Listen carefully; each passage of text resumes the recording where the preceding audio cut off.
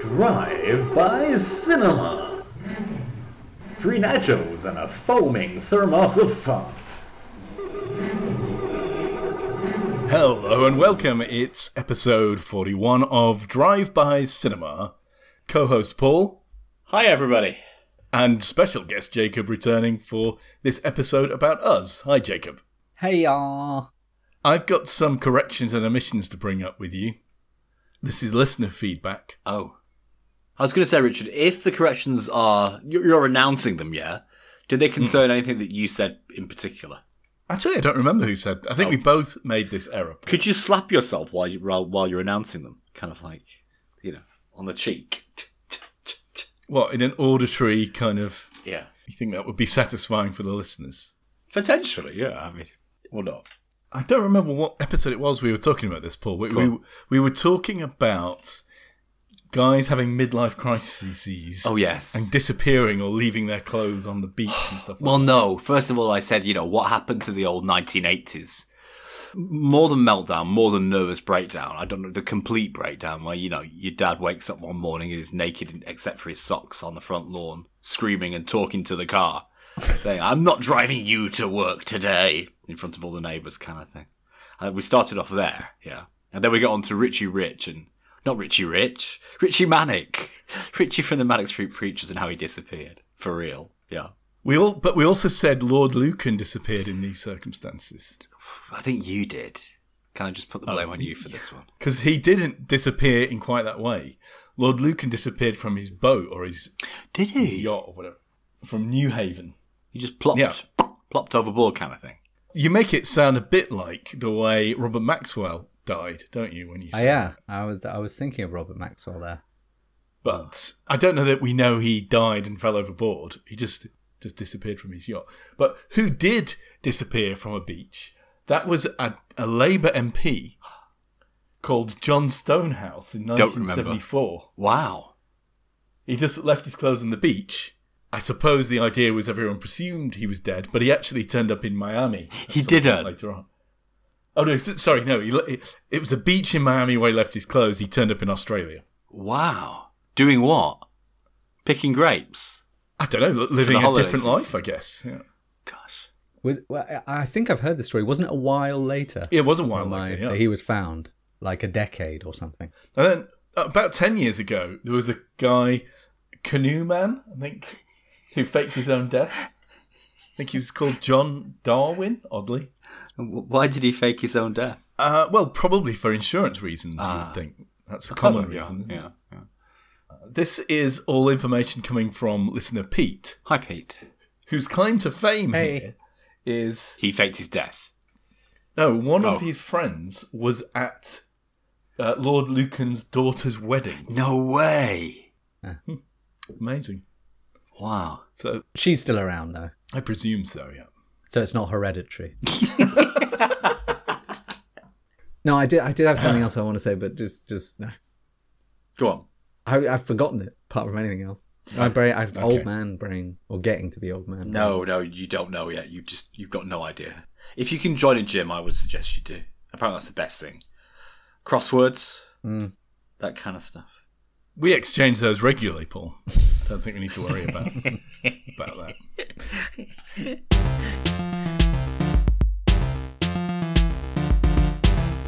Now, Jordan Peele's second big movie after Get Out, which we all really liked, is this movie Us. From 2019. It opens with the text on screen telling us that there are thousands of unused tunnels in subterranean America. Which doesn't come into play until much later, actually. We don't really work out why it mentions that. But you hook it up later. But this is a recent film, but it's set in the 80s at the start, isn't it? At the very start. There's also a television showing the Hands Across America charity drive right at the beginning, which is also... That's right.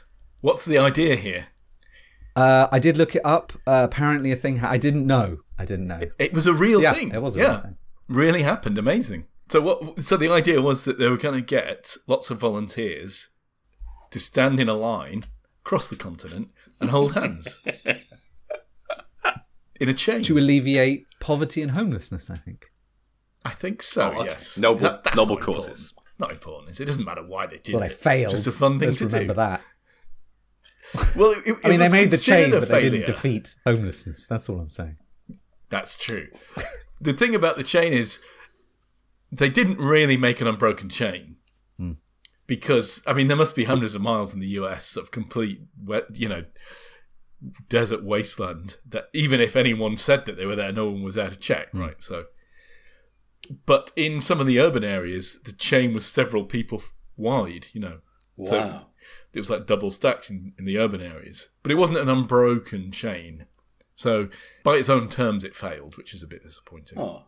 And it was considered a bit of a failure because it cost a lot of money to administer the charity and set it all up and run it.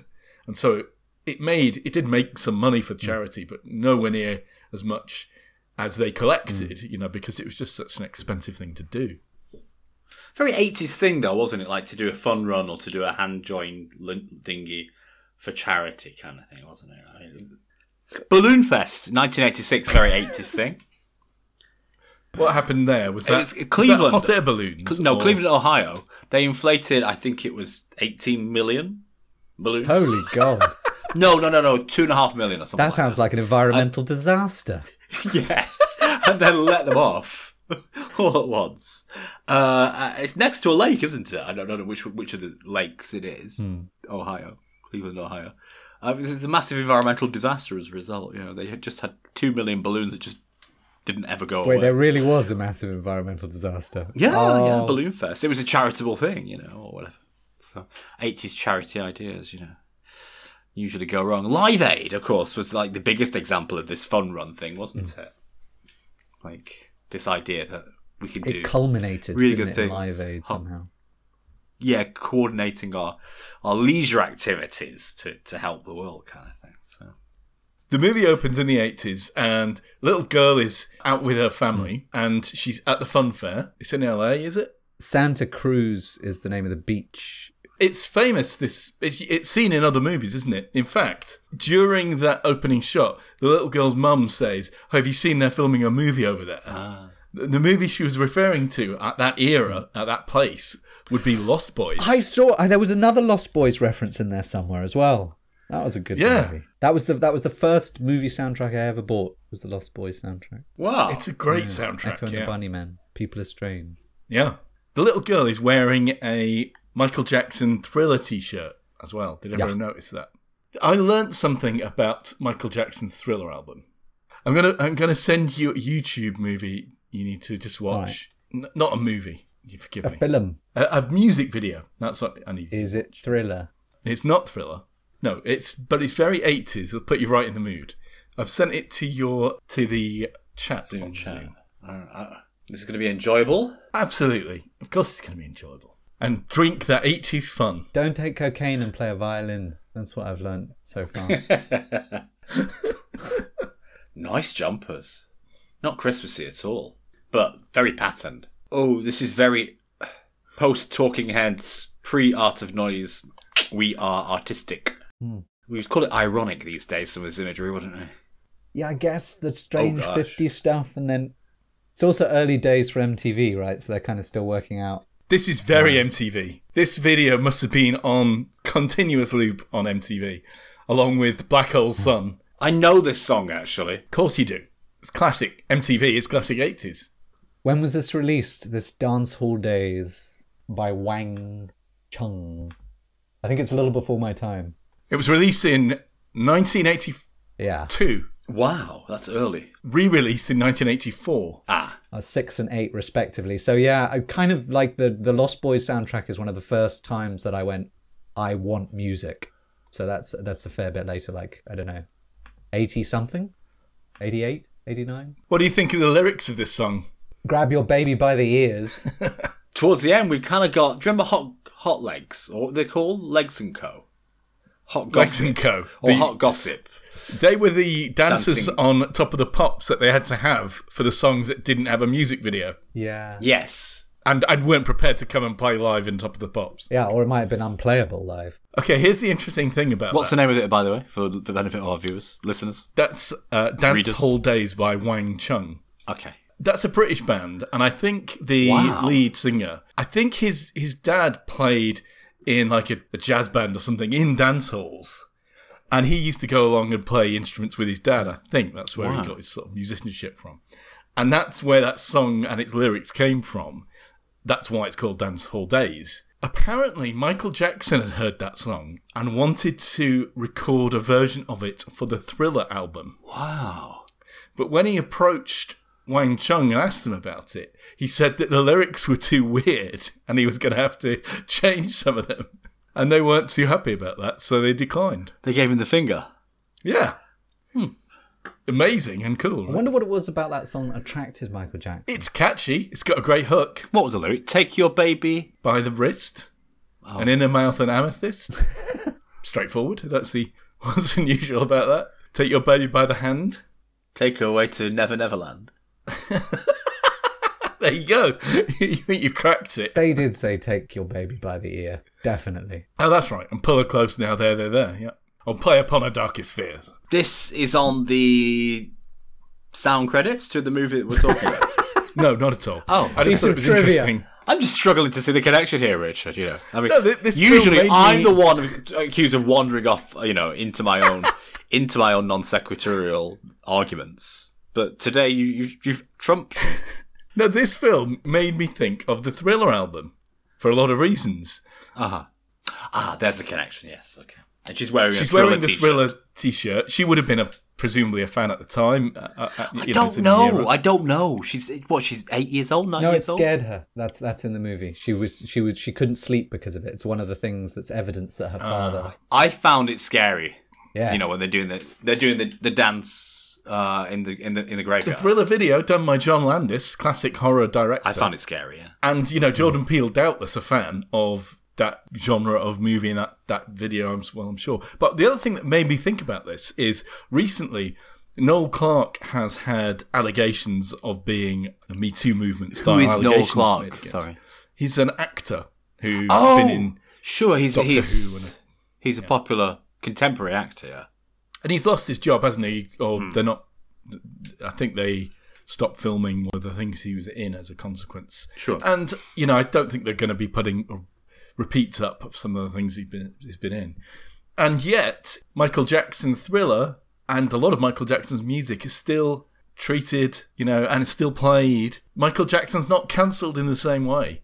And I just thought that's interesting. It's interesting because, specifically Home Alone, what's he called? Macaulay Culkin. Macaulay Culkin. Has categorically denied that anything untoward happened with Michael Jackson ever, you see. The other kid, either before or after his death, I can't remember what the kid's called, hasn't said that anything sexual ever happened with Michael Jackson. Oh, so you're saying that perhaps Michael Jackson didn't do anything? Michael Jackson had a very weird psychology and certainly was interested in spending time with children in a way that most people would find fucking boring, God. I empathise. I went round to my friends. I have a daughter. I went round to my friends the other day. She got me to look after the kids. Oh God, I was literally chewing my own teeth out within 3 hours. It's so annoying. No offense to my friends' kids, but oh God. Well, they probably felt the same about you, Paul, to be fair. He said, "Why have you got so many questions?" He said. Because I was trying to, because they were arguing, so I was trying to get the older one to say what he did at school. Why have you got so many questions? Because wait, they wanted to know why you had so many questions, or you wanted to know? Yeah, well, I was trying to engage him, Right. whilst they were running wild. Quit with the interrogation, Grandad. But I don't think Enid Blyton, or other people that have children as muses. I don't think that child as muse fixation is necessarily sexual or psychosexual. Even it could just be memorized, a fondness for one's own. It could just be normal. I see what you're saying. Fondness for one's own. Well, not childhood. normal. I mean, he did build a kiddie playground in his back garden. Well, he built a whole So a obviously, circus or whatever. nothing's and he had a normal pet about monkey it. and an oxygen tent, maybe. I don't know. Yes, Difficult to tell. there's nothing normal about it. So, No. But at the same time, I see what you mean. You're saying that the doesn't- direction might not have been might not have been sexual or even psychosexual. Right. It could just have been nostalgia. I mean, Personally, Could. I'm all could.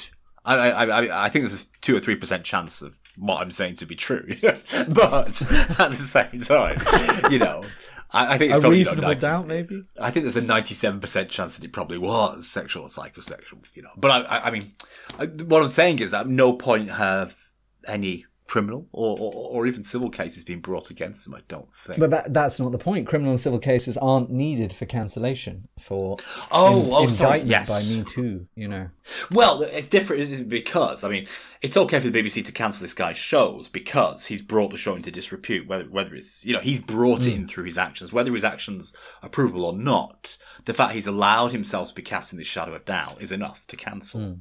But then Michael Jackson owned his own records, didn't he?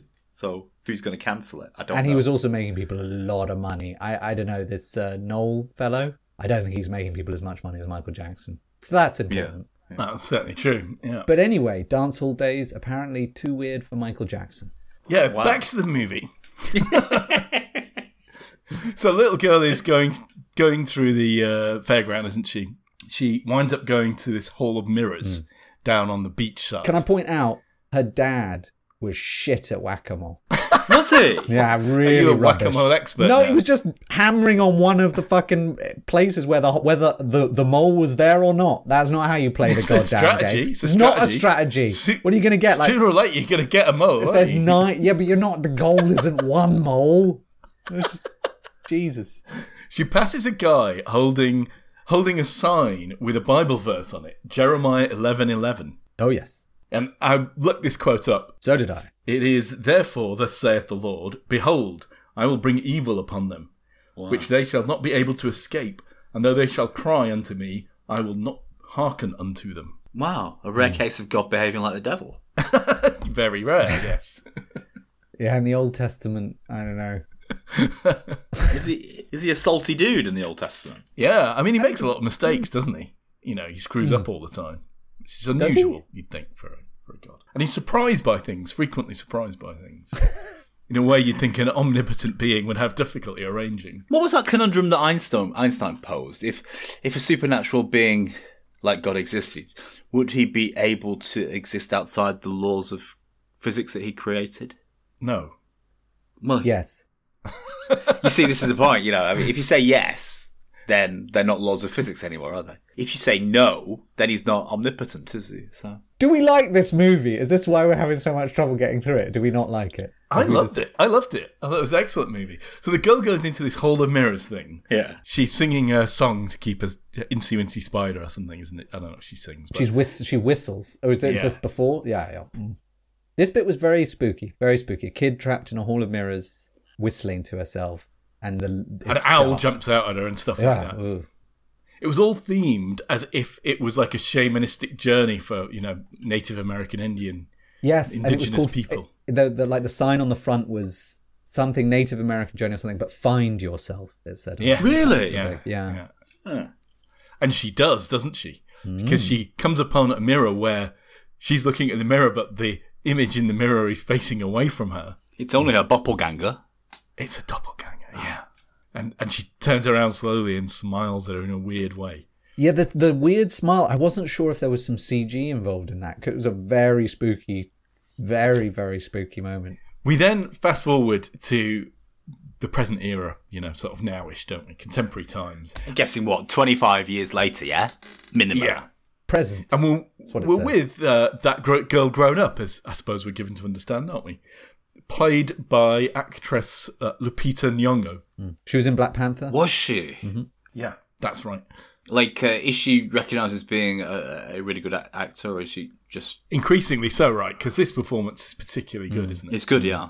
She's the mum of a young girl and a younger brother and her husband, and they're off on a holiday going to a beach house or something, aren't they? Except she doesn't like the beach. Because it's Santa Cruz.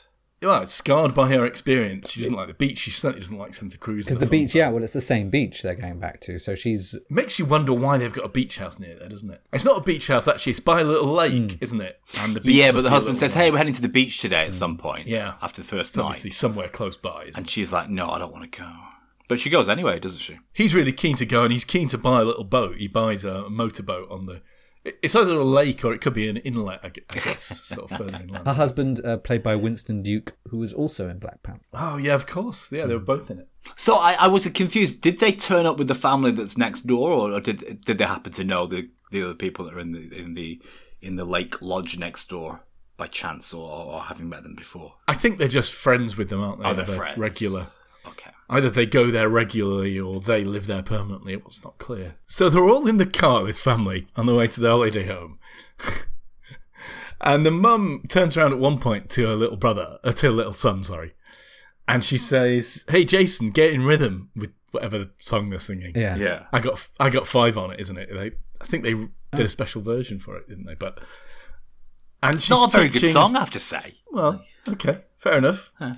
And she's teaching her son to click his fingers to the beat. Yeah. But she was out of time. Did I notice that? Marginally. I thought she kind of drifted off and then came back in. But you think that was... I think that's a clue. Okay. I think that's a clue. But I could be wrong. To the plot spoiler that we're not going to plot spoil at the moment, yeah. Yeah, we're going to tease people with the plot spoiler and then eventually spoil it anyway. There's a twist at the end. We should probably, just before we give the twist, which I don't think is that difficult to work out, maybe we should just mention. Let's foreshadow that plot spoiler. Yeah. Okay, there's a big plot spoil coming. This woman obviously has some psychological hang-up issues, doesn't she? She doesn't really want to go to the beach, and she keeps having flashbacks to her childhood. That's right. Where after that incident, apparently she's not speaking to her parents. She stops speaking completely. They take her to a therapist who presumably tries to fix her. Nowadays, she seems more normal, but when they're at the beach chatting with their next door neighbour friends, she's talking about how difficult she finds it to speak as well to her friend, doesn't she? And she has a bit of a panic attack when her son disappears. He goes wandering off. He finds the same Hall of Mirrors place, although it's no longer a Native American thing. It's now themed as Merlin's Cave or something. I didn't notice that. Wow. But still says "find yourself" underneath. That's true, yeah. But does she head back in straight away? No. No, she doesn't go back in. She's frightened of it. And obviously, yeah. She's upset that her son nearly went into it as well. I did want to, this bit I thought was very well written. I wrote sinisterness at maximum. It's like nothing in particular is happening, but it's really unsettling. Yes. So we know that 30 years previous, a Bopple Bamba has turned up to do whatever with her, and we didn't see any more of that. Now, at some point, weird people start occurring outside their ski lodge, their lake lodge. Yeah, they go back from the beach. How are those? Is it just, do we get a sense that they're summoned from the Hall of Mirrors or not? It's not clear, is it? Not clear, no. But having seen that, I think we were supposed to presume, right, okay, it's to do with what happened back there, yeah? Yeah, they look out the window, don't they, and they see a family standing in their driveway, somewhat silhouetted by lighting behind them. This is once they're back in their lakeside lodge place. She's gone, phew, I survived the beach. Yeah. Relax. She also says people on the driveway. She really wants to go home as well. She's like, I'm done with this. Yeah. I don't know. And and the husband's all like, it's cool. Why are you freaking out? Everything's chill. It kind of echoes what happened in Get Out, doesn't it? Yeah, because he's like umming and ahhing in Get Out. Should I go home? I need to go home. I'll go home tomorrow, kind of thing. And the same thing's happening here. Too late. Like they could just get in the car and leave, but they don't do for whatever reason. Yeah, the husband's like chilling her out, and there's weird people standing in the driveway. All of a sudden, the husband he gets defensive eventually, doesn't he? That they think they'll go away. I think they try calling the police, maybe. Yeah, they call the police. But he goes outside with a baseball bat to try and scare them off, and he shouts at them first, and they don't move. So he goes up to them, and then the rest of his family are watching, and they see the big guy grab the bat off him, I think, and hit him, don't they? Ooh. Or does he run back inside? He runs back because there's some really... Injured. He hits his leg, I think, or something. Oh, no, he closes the door and he gets hit by the bat through the door, doesn't he? That's it, yeah. So then we get this kind of advancing slowly, but cut back to the monster guy, and he's moved a bit faster than you expect, kind of zombie movement effects. So we get a sense that they're not quite human, yeah? The other members of the family that were standing on the driveway, the kid and the little girl, have scattered around the house. Yeah, like little animals. It's horrible. They kind of scamper off into the bushes after the mum makes like a weird noise. Yes. This bit feels a lot like The Purge kind of thing. Yeah. Where, I think the you know, little boy is the scariest of them all, somehow. I don't know. He's kind of... He literally behaves like a little dog, doesn't demon. he? Yeah. Demon dog, yeah. There are lots of points where I thought the writing was exceptionally good. And there was a moment here, like the dialogue especially, there was a moment here where it's been set up before this, the mother sends the daughter to bed and she says, and don't go on your phone. And then the daughter goes straight under the covers and of course is straight on her phone. But later on, I think possibly after the husband's been hurt, she's like, Zora, give me your phone. And Zora goes, well, I didn't. Zora, give me your phone! And she goes, ah! And she just gives her the phone. Which is just, it's very, very family. Like, the family felt very real. It is. Very real, yeah. It's beautifully written. And it's funny as well. It is funny. You see, I didn't get the funny. I was just terrified by this movie. The humour was that was just too much information. My brain was trying to calm me down all the way through. Basically, you know. But even the idea is funny of this. It is funny, yeah. But I was scared by it. So the other family break into the house, and it turns out to be their doppelgangers wearing these red jumpsuits. Ah, I don't think any of the doppelgangers speak except... Completely, exactly right, yeah. Only Lupita's doppelganger speaks, and that's for a reason that we know later. dun dun dun. Are we foreshadowing again? But she does speak with a very broken voice, doesn't she? Yeah. Apparently, Lupita took JFK's vocal issues as a model for this, because apparently he had some kind of Really? paralysis of the voice box, or something, dysphonia or something. But John Francis Kennedy? For Frederick. Fitzgerald. I think it was a Kennedy. John- Maybe it wasn't JFK. Oh, I you never knew that.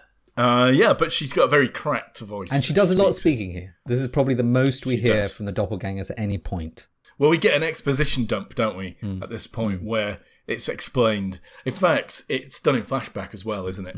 Where they've got the family chained up to the table, or having hit them with baseball bats. They're in no position to fight back for the moment. And she explains what's gone on, which is that some kind of experiment is alluded to, where they worked out how to clone or take copies of people. But I think the implication is that the clones don't have a soul, and so they're somehow broken or lesser people. And so they're all kept in these underground facilities, and they grow up leading a shadow existence, effectively.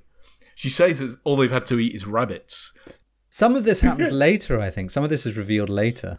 That's true. I may be confusing when exactly it's revealed. But the story is, these people are being kept underground. They're now sort of breaking out of this. and In a they become huge mirror world, a huge labyrinth of underground tunnels, Yeah. such that somehow it doesn't necessarily geographically map our world, but it psychogeographically maps our world. Let's say, you know, they've got these people and there's a position or a movement for representing the thought that their real doppelganger is having, kind of thing. So they it's very weird and quite effectively portrayed, I thought, that whole thing. Where it's a geography, but it's not necessarily mapping to our physical geography, but maybe mapping to our mental mind map geography. So, yeah, it was good. And when they're under there, they do seem to be acting out exactly what their real world counterparts are doing, Yes. don't they? And that's part of the Lupita's doppelganger's complaint, is that I didn't get to choose my husband. He was forced on me. You know, I didn't get to choose to have a kid. They just happened. We are Americans, she says at that point as well. Who are you? We are Americans. This whole underclass of half people kind of thing, you know, people without souls, these doppelgangers without souls. Suddenly they recognise her as their leader somehow, 30 years previously. She is as the chosen one to lead them out of the darkness. Isn't that right? I think that's what we Yes. conclude, yeah. And now, in the present day of the movie, somehow they've managed to get out. Yeah. And not just here, but apparently all over the country, as we learn. But they don't know that at the moment, at that present time. They've managed to escape from the clutches of that family.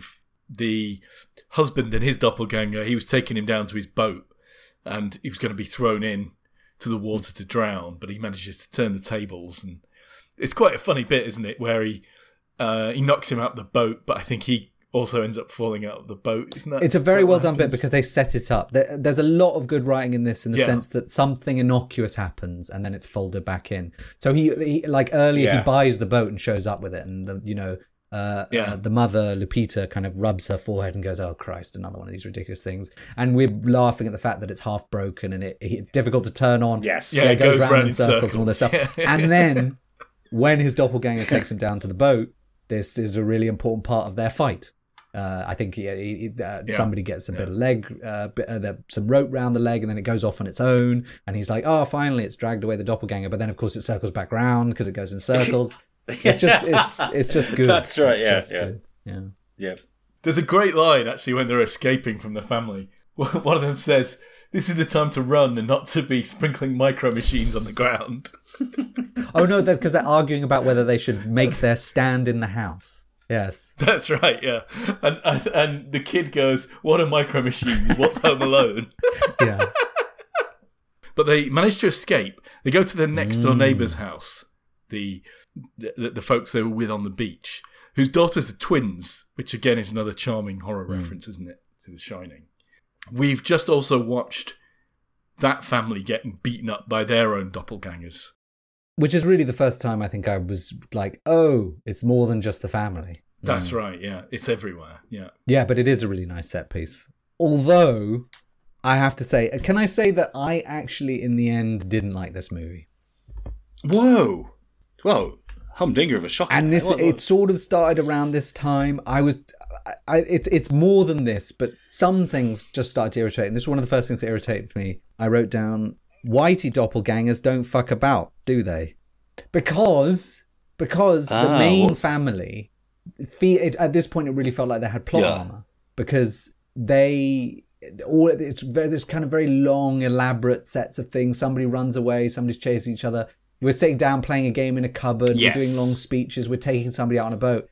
This lot have got rid of their own family now, just coming down the driveway to get rid of Well, others. they just walk straight in and stab them. They don't muck about. They just juk. Yes. Now we win.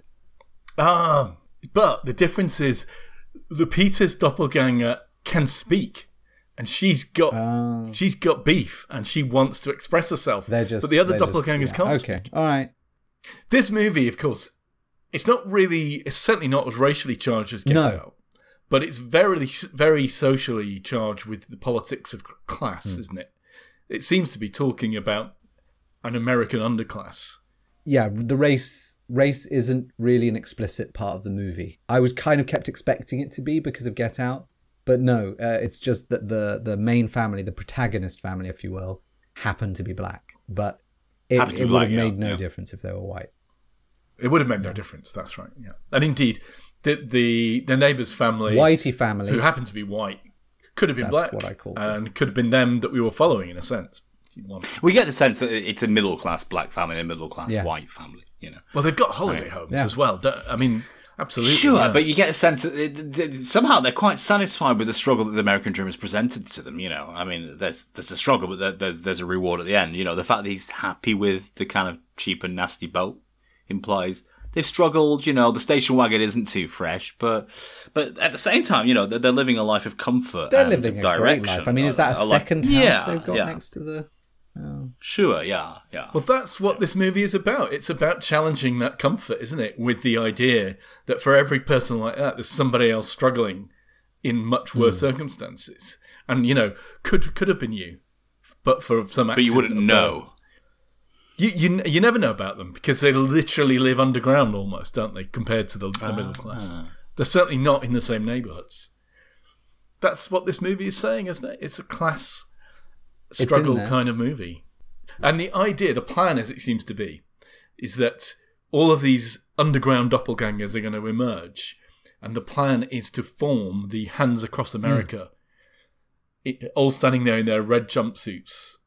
And this takes place in the last section of the movie where our hero family are escaping. And they end up going back to the beach, and they see this line of these doppelgangers all just standing there, stretching out into the sea quite weirdly, don't they? And then going on through the fun and this fair was and stuff. Lupita's doppelganger's plan.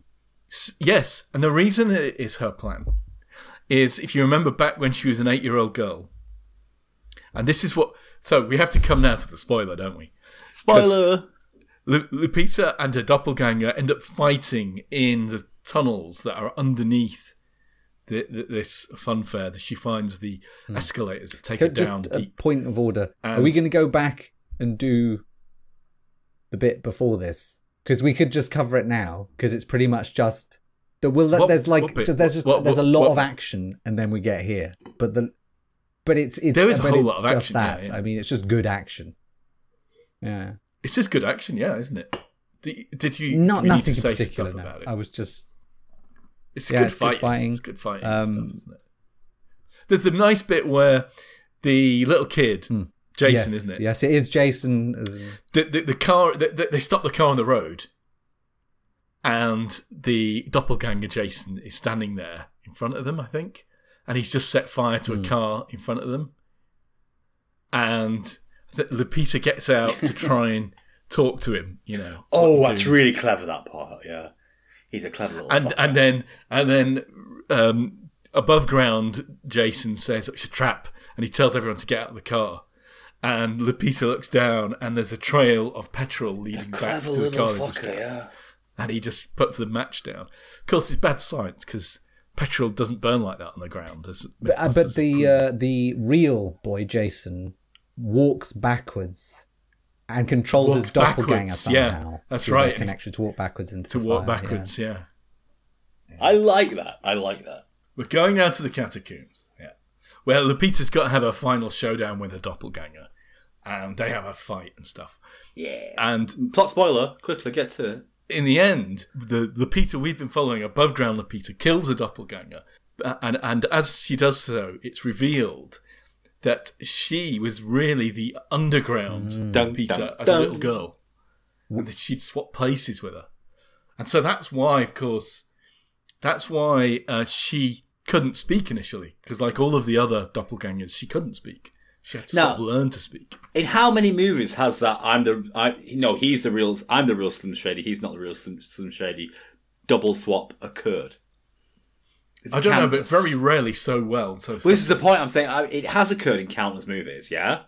And yet I didn't see it coming here. And then when it happened, and I realised it was just, the double body swap, I was still amazed by it. So really well done, I thought. And of course, doppelganger Lupita, her voice is so bad, either because she doesn't use it very often or because her voice box was damaged when a little doppelganger girl and the reason that she throttled can her speak when she was 8. is because, yes, she's one of us. It's because She has a soul. It's because she a learned to human. speak. She's And the reason... She's a quanchy human. And the reason that she has this idea to have all the doppelgangers line up is because that was the last thing she remembered. She watched it on TV as a little 8-year-old girl. This whole charity drive. It was like a big thing, in her mind. So as she's there was underground, living a shadow life, she's dreaming of above ground where she's going to, go back to the Hands Across America and she's going to recreate it. Really, the doppelgangers can never really liberate themselves and become human, is what you're saying. Well, they seem to be like zombies, don't they? They're always going to be zombies. I mean, even the ground ones or that below she ground. leads, she's the only one with agency. They all do what she says. They all just follow her. They put on the red jumpsuits and they do exactly what she says. So the crystals were never going to coalesce and free them, essentially. No, there's no redemption for them. It's ultimately, that's really sad. yeah. I was believing despair. the magic of the movie, you see, that, they were going to take their Hands Across crystal. America. They were going to take our crystals and their crystals and boom, they would be free. And our souls would be Did you removed. see the bit in like Whitey's beach house? Didn't look like much soul merging was going on there. A lot of scissor slicing. And Interestingly, each doppelganger only ever kills their counterpart. Yeah. Really? That's That's what sustained the magic for me, yeah, you see. It was except like, possibly Lupita herself. All of the others only ever kill their own counterpart. And then they go off and prep and hold hands in the Hands Across America. yes. Because for me, if there is an underground, laboratory created doppelganger of each of us that doesn't have a soul, at this point, it implies that souls either could be recognised or we just could recreate the aspect of us. So, for me, I was believing that those aims were actually achievable. Whereas you're saying she was just brain damaged from being strangled. No, I think you're right. Lupita herself seems to be a normal person, doesn't she? And but I think that's saying that, you know, these people you think are our underclass are no different. Oh, really? Okay, so we're not supposed to follow the Western warp of the characterization to that extent. I see, because you know her zombie is now a real person, isn't she? So that's right. Yeah, she has got a soul. So the magic does still work. But there's still a boo-doo. Just not by holding hands. There was a bit at the end where it was like, she's looking at her son and her son's looking at her and he's suspicious. Her son seems to clock it, seems to know. Oh no, it's the thing. Can I... Jordan Peele, by the way, and of course, should be known, took over the Twilight Zone, didn't he? He's been doing the Twilight Zone since. But anyway, in terms of underground networks, the US doesn't really have many. The Cincinnati subway I think is the most famous. You know, if you watch the YouTube Explorer videos, it's only about 2 miles in length. But I don't think there are extensive underground passageways. I mean, there are here in Blackpool, the old toilet network. The old toilet network. Do you not remember? Do you not remember the 80s, Richard? You went to Blackpool. You used to go for pee underneath the promenade. Oh, okay. Right. I can't recall ever going for a pee under the promenade in Blackpool. Yeah, there's lots of sort of... And there is a bar in Manchester called the Temple of Convenience, which is built in an underground toilet. Wow. But anyway... Let's do the scores for Us. Yes. A movie which, by the way... Sorry, Richard. Jacob said he didn't ultimately like the movie. I was perplexed. I'm not sure how you got to that. Can you repeat your logic? I don't think I really explained my logic, but I think it's really well made. I think a lot of the dialogue is excellent. I think a lot of the effects are nice. There's lots of clever story stuff. But ultimately, all I could see was some sort of metaphor about class or poverty that didn't work. Like that. It didn't work. Like it at various points it didn't make sense. And I also just found the whole the supernatural part. It was neither robust nor a compelling argument, nor entirely convincing. It was a directionless observation. Yeah, exactly. There's two groups of people and something. And also the logic of... I get that. The logic of how it was actually supposed to work with all these people underground eating raw rabbits. That was really important. There were a lot of rabbits. Stop. Yeah. In Benny Loves Killing, you were all for too. That. Yeah, you gave that. They cook... This is clear bias. At this point in this movie, I had a paranoid fog effect, fog moment where it's like, oh my God, rabbits. They're everywhere. There's a deep connection to all kinds of killing going on here. Because it jumped across movies. She was cooking rabbits with her mother in Ben Loves Killing. And then these people are eating raw rabbits. So, yeah, rabbits. What is it about rabbits? I did watch Alice in Wonderland. That's partly, I think, what the rabbit thing is about a little bit, is when you're going to go off on a journey into a weird place. Oh, down the rabbit hole. And that made me think. But then I was trying to remember, is the rabbit symbolism, is it related in some way to American poverty? Well, in his earlier movie, it finished on run, rabbit, run, rabbit, run. Yes, it does. Okay. Yeah. So it might just be a play on that. Very possibly. The actual, what was going on with them in this basement world, it was spooky. I'm not going to lie. It was spooky where they were all... I think they replay her walk. This was good. Like a lot of the technique is really good.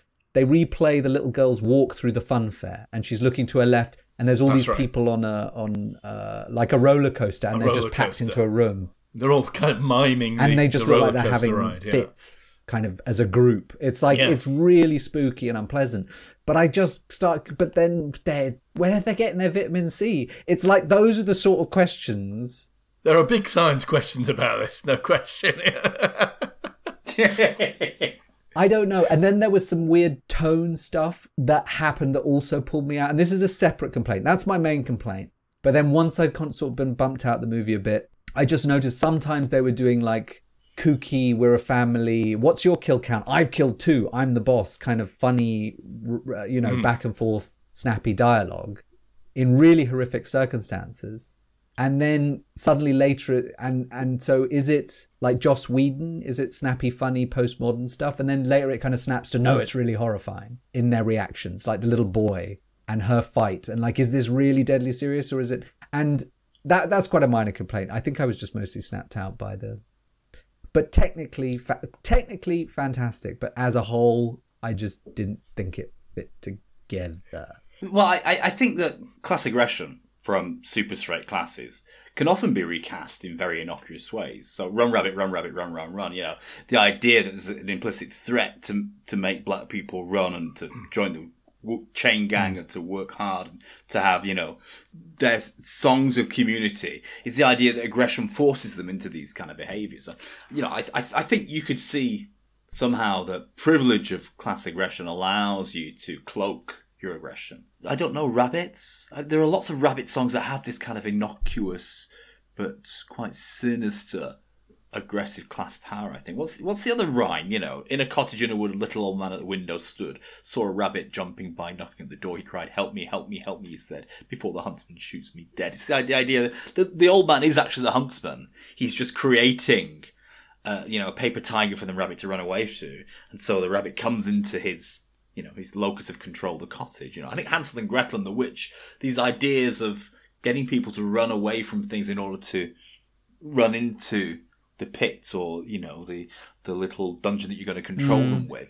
And then all of this is cast in a very subtle and non-offensive wallpaper. I mean, that's a privilege of class aggression. I think he's choosing these ideas in that kind class of way. Class aggression? You know? Is that what you're saying? Yeah. Well, I'm saying that class aggression, when it comes from privilege, can be, particularly if it's race class aggression, can be wallpapered in a way that makes it seem innocuous. And I think he chooses these kind of like old little songs to be hinting at those things, but also to be saying, well, dangerous things are often wrapped in quite safe. The kind of the facade. Yes, the facade that comes with real privilege. I mean, maybe I haven't explained my problem properly. I think it was just at some point I was like, you're telling me too much about the mechanics, and I start to have questions that you aren't then answering. Wouldn't it have been better if they were just ghosts or something? Like such a large part of the movie is taken up with. I wrote here, zombie movie with extra pointless bullshit, which. Is not necessarily fair. It's a competent movie. I didn't hate it. It wasn't, what was that tragically awful thing we watched, Night of the Phoenix or whatever. It's not that, but the Phoenix incident. It annoyed you enough that you would dismiss it in a summary way, like, you know, zombie movie bullshit. It was because. Yeah. I think that might be it. It's just too much explaining. It's like, now you're telling me all these things and it doesn't... You could have left a lot of that stuff unsaid. So your preference is either for or not for a Deus Ex Machina in your movies? Either I want the metaphor to click together really nicely all down the line, or don't explain the underworld that deeply, because otherwise it's just not going to fit. I agree. Either make it a loose allegory or make it an analogy with a working model that or very, very, very, and more than that, like it's never perfect. Metaphor is never perfect, you know, or allegory or whatever you want to call it. The other world, right? Yeah, no, you're right. It fell uncomfortably between loose allegory and a physical explanation with some kind of science behind working metaphorical analogy. And it didn't work. Because what are we to believe that there are sufficient tunnels under every city in the US that they can all act out every single thing every person is doing? That's clearly not true. So here I get to my main point. Sorry to interrupt, Richard, but it's a very important point, so I'm going to interrupt. Which is, this came out after Stranger Things. This is just a little sort of Christmas import copy of a really good game station, you know, like PlayStation. Like, it's like, do you not think? It's certainly not as good and as complete piece as Get Out. Is it not just a Stranger Things copy? Come on. But that's comparing it to something completely different, I think. Well, in terms of the world, in terms of the meta world. In terms of the metaverse. Well, this through the looking glass idea. I mean, you know, rabbits, Alice in Wonderland, but also there was a Stephen King book which he co-wrote with Peter Straub that was really along those lines. Really? Where, and I don't know if it's ever been made into a film. I can't remember the title of this book, but it was all about this mirror world. And when I was watching Stranger Things, I was thinking... I was reminded of that. It's not close enough to Stranger Things for me. No, I'm not saying it's a copy, but I'm saying, is it not copying, riding the wave of Stranger Things somehow? To a degree, maybe. To a degree. you know, at the same time, it's also very much, you know, he's drawing on all the classic horrors, isn't he? Clearly, he loves The Lost Boys. Clearly, he likes. He knows his horror thriller. movies. We know that Clever, yeah. from his other horror movie, influences. Yeah. That's where Yes. a lot of where it's coming from. Stranger Things, of course, comes from the same places.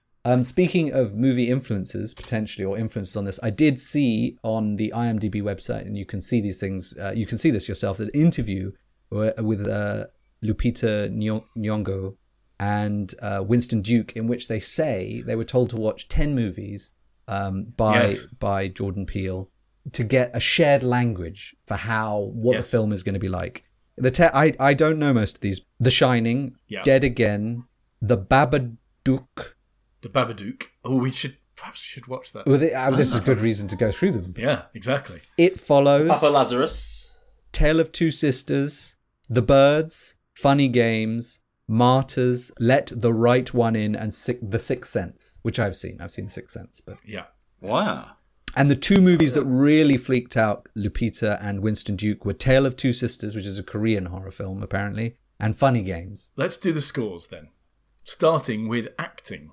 Oh, well, no, it's great. The acting was great. I'm just going to score it 9 and just say very little about it.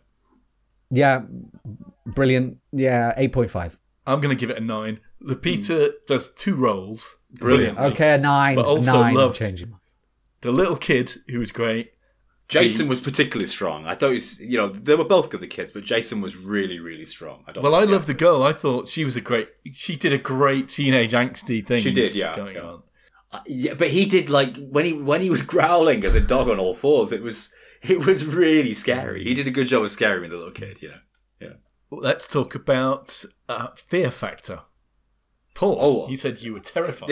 This terrified me so much I didn't realise. I knew there were comic moments, but they ceased being funny. I was just scared all the way through. I think this really terrified me. A 10, yeah. It's menacing, isn't it? It's I very couldn't watch menacing. it. You When have the to stop a family- movie. It happened to me, it hasn't happened for 20 or 30 years where you have to stop a movie, so I'm just going to watch that later, yeah. I just found it terrifying, yeah. When the family were outside, that's extremely menacing. But the whole family continues to be very menacing all the way through. You're always, worried about what they're going to do. And you feel a lot for the hero family, don't you? I think you don't want anything bad to happen to them. The pacing and the rhythm was good because there was never too much action. It never became, a Marvel movie of horror. Yeah. It was very nicely paced. There were lulls and quiet moments and moments of reflection. And the rhythms of when, a face was going to appear at the window, all that kind of stuff. He just has a very good sense of the lexicon of horror movies, I think. I didn't find it creepy particularly, I suppose. It wasn't all that scary. Menacing, certainly. Some of the elements that Jacobs criticised took me out of it a bit. But I'll give it an 8 for fear factor. I think it is a good horror. I thought it started strong, and at some point I just got ripped out of it a bit. I'm going to give it a 6. Which is still scary. I was, All right. Yeah. Completely. It's a pass. So we should talk about storyline and plot, shouldn't we?